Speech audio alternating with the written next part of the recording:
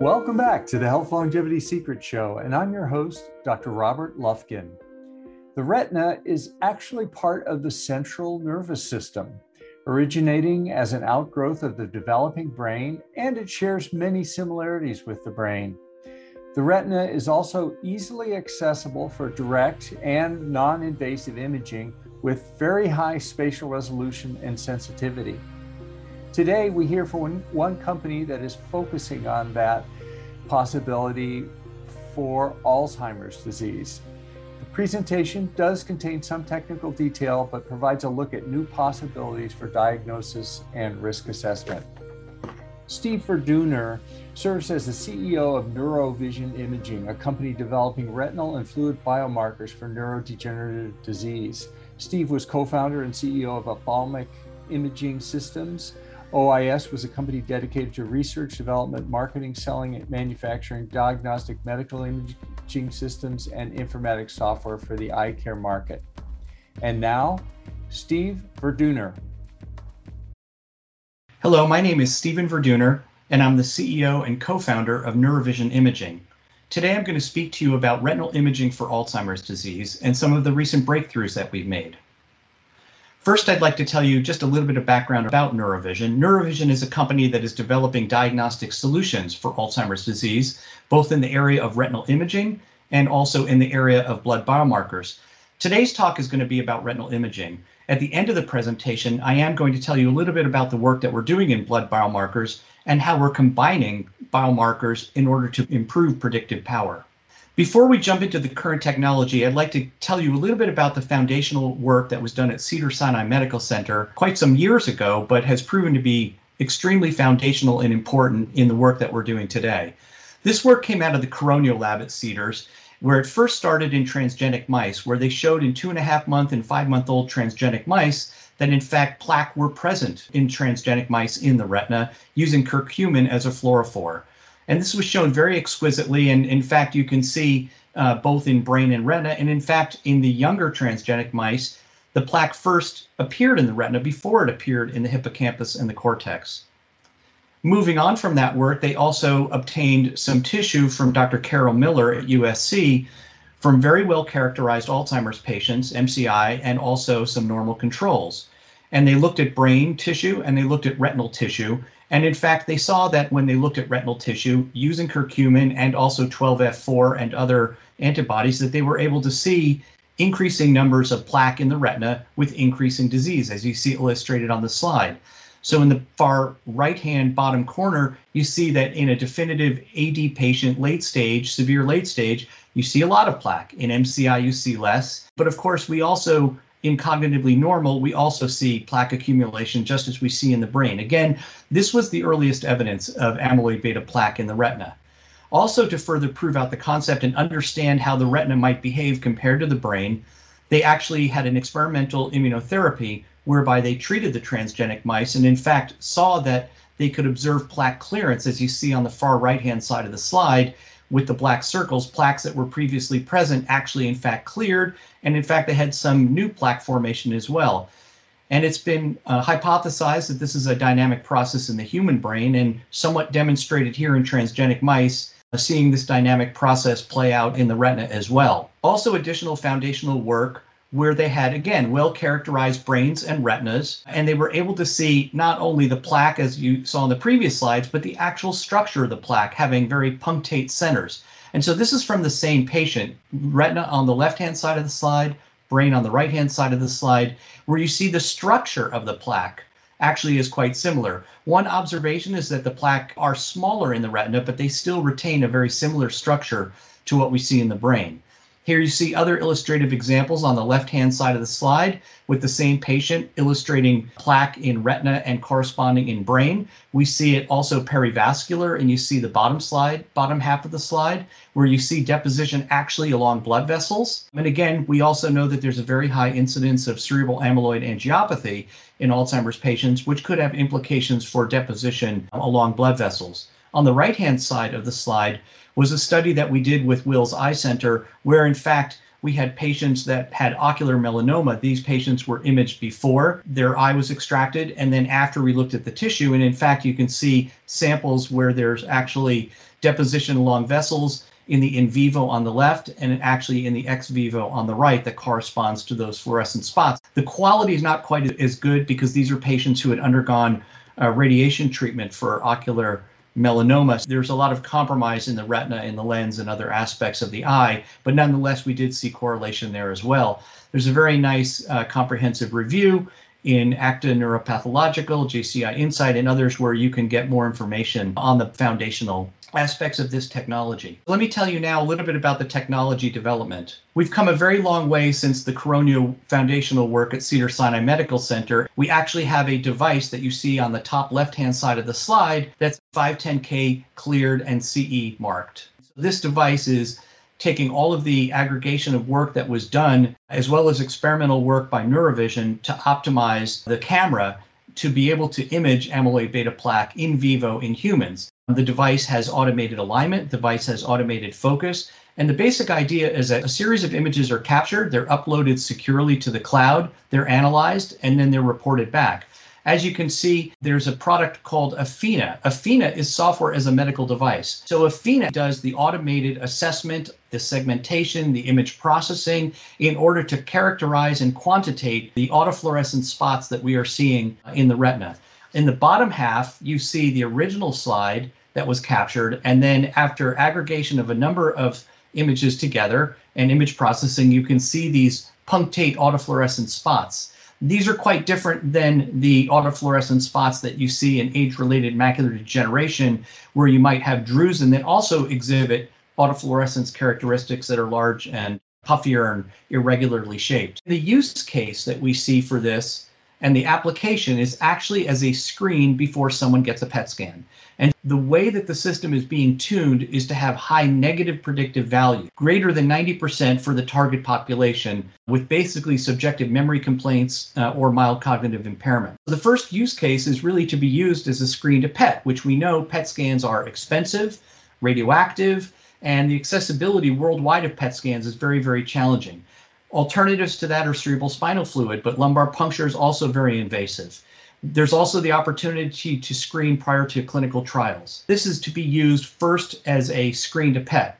Now, aspirationally, with combining with blood biomarkers, if our area under the curve is good enough with blood together with retina, which I'll show at the end of the presentation, then we have an opportunity to potentially replace PET. And we are doing some human cadaver studies to support that, but that's well down the road. First objective is to screen to PET. Our commercial target is assessment of amyloid status relative to amyloid PET with a high negative predictive value of greater than 90%, essentially eliminating true negatives from further PET and CSF tests. The target population is 60 years older, cognitively impaired, and with a 20 to 25% incidence of amyloid beta positivity upon PET scan. The operating point is 75% positive agreement and 65% negative agreement, which brings us to that NPV. And then a positive result requires a follow-up PET scan or CSF. So the basic idea is to have a prediction model to predict amyloid PET status, positive or negative. This was all developed originally on a cognitively normal elderly population, one of the most challenging populations. Although I'm not able to share specific results because they're in the process of being submitted for publication, I can at least anecdotally share with you what that is looking like in various studies. So again, we developed a model with self-validation and then independent data sets that we've done for internal verification and validation based on PET standards and based on CSF standards. And we're currently in the range of 0.75 to 0.8 area under the curve. And again, that's in a cognitively normal elderly population. We expect as we gain more data in MCI for that to improve. Cognitively normal detection of amyloid PET status is the most challenging thing that we could try to do. We're pleased with the results that we're getting in the area under the curve, given the challenging cohort that is. And also the model performed consistently with overlapping 95% confidence intervals. A little bit about the regulatory status. Retia is currently cleared back in 2018 as a retinal imaging device under the MYC code. Athena is actually software as a medical device, cleared also in 2018. And again, this is a fully automated software tool chain that's utilized to process images and quantitate autofluorescent spots. Our final regulatory clearance is subject to validation trials, which are currently underway in 9 sites in the United States and the UK. Ultimately, we envision, based on meetings with the FDA, a de novo regulatory path that's been confirmed and an indication for use, which we have also done additional vetting with FDA with respect to how the product would be used. And as you can see highlighted here in the de novo indication for use as an aid in assessing the presence of amyloid in the central nervous system in adults over 60 years, et cetera, et cetera. The report that's currently produced is to quantitate autofluorescent spots in the retina. And ultimately, in this last regulatory clearance, we will be tying that to an amyloid PET predictive value, positive or negative. From a regulatory perspective, we have our ISO 13485 certification. And now a little bit more about the technology.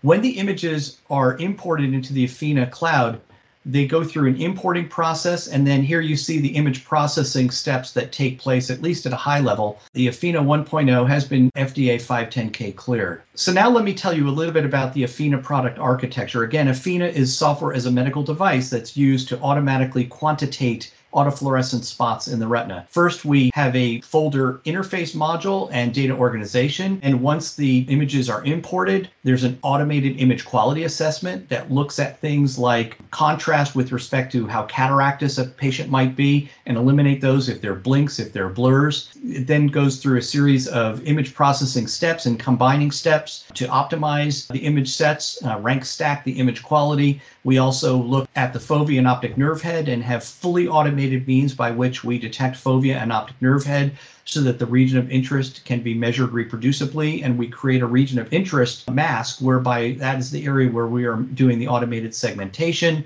and then we do a number of processes in order to identify these autofluorescent artifacts. Here you see an example of one of the image quality analyses where you see the red X's. On some of these on the bottom row, these are quite obvious, where you see blinks and blurs, maybe not so obvious in others, but essentially we're taking the best 8 images and then combining those together in order to improve the image quality, which you see demonstrated on this slide. So you start with raw images that you see in the middle image, and then you have, after correct and normalized, you see these punctate white autofluorescent spots, and that is what is utilized then and fed into the engine for segmentation. Also, as part of Athena, we have vascular segmentation software, and this allows us to look at perivascular amyloid, again, amyloid that accumulates along the vessels. It also gives us the opportunity to look at other features in the vasculature that might be implicated in Alzheimer's disease. I'd now like to speak with you about the concept of combining retinal imaging with blood biomarkers. We have a partnership with a company called MagArray. NeuroVision has exclusive rights to the MagArray platform in the field of neurology. What's special about the MagArray platform is that it's very simple, it's ultra-high sensitivity, and it has the ability to multiplex multiple biomarkers, in effect to create a biosignature. Instead of just looking at amyloid beta 40 and 42, we're currently looking at other biomarkers, total tau, 3 flavors of p-tau, GFAP, neurofilament light, and others. And from the beginning, since the inception of the company, we felt that it was a combination biomarker approach that would be most useful for Alzheimer's disease, given the complexity of the disease. So the concept is to take what we learned in blood biomarkers and combine the data set with what we are producing in retina so as to improve the predictive power. Here you see some of the targets that we're currently looking at in blood biomarkers, and it covers amyloid, tau pathology, synaptic dysfunction, and those that are highlighted in yellow are ones where we already have data available. Those in green is future work that's ahead of us, but we currently have antibodies and tools for those. And the idea is to combine this together. Here you see essentially where we have a Monte Carlo simulation whereby we are combining retina and blood together, looking at a number of different possible outcomes. What you're looking at on the bottom of the slide is when you combine data vectors together, in other words, taking an area under the curve of approximately 0.78 for Athena, for retina, combining it with blood biomarker of also about 0.78, you get a hypothetical combination that is 5 to 10 points higher. And as you see on the left, the combination increased the AUC by 0.07 on average. As long as these data sets are orthogonal to each other, that opportunity exists. Now, again, we do have some work that is in progress here that I can't share results with you on, but it's looking very promising, at least in initial data sets of combining blood and retina together to improve predictive power. Looks very, very promising.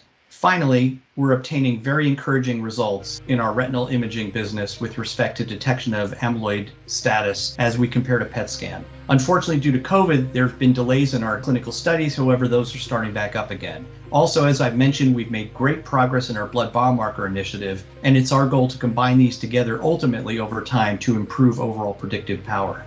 I'd like to thank the organizers again for the opportunity to speak here today. Thank you. Note: this is not intended to be a substitute for professional medical advice, diagnosis, or treatment. Always seek the advice of your physician or other qualified health provider with any questions you may have. Never disregard professional medical advice or delay in seeking of it because of something you have seen here. If you find this to be of value of you, please hit that like button and subscribe to support the work we do on this channel.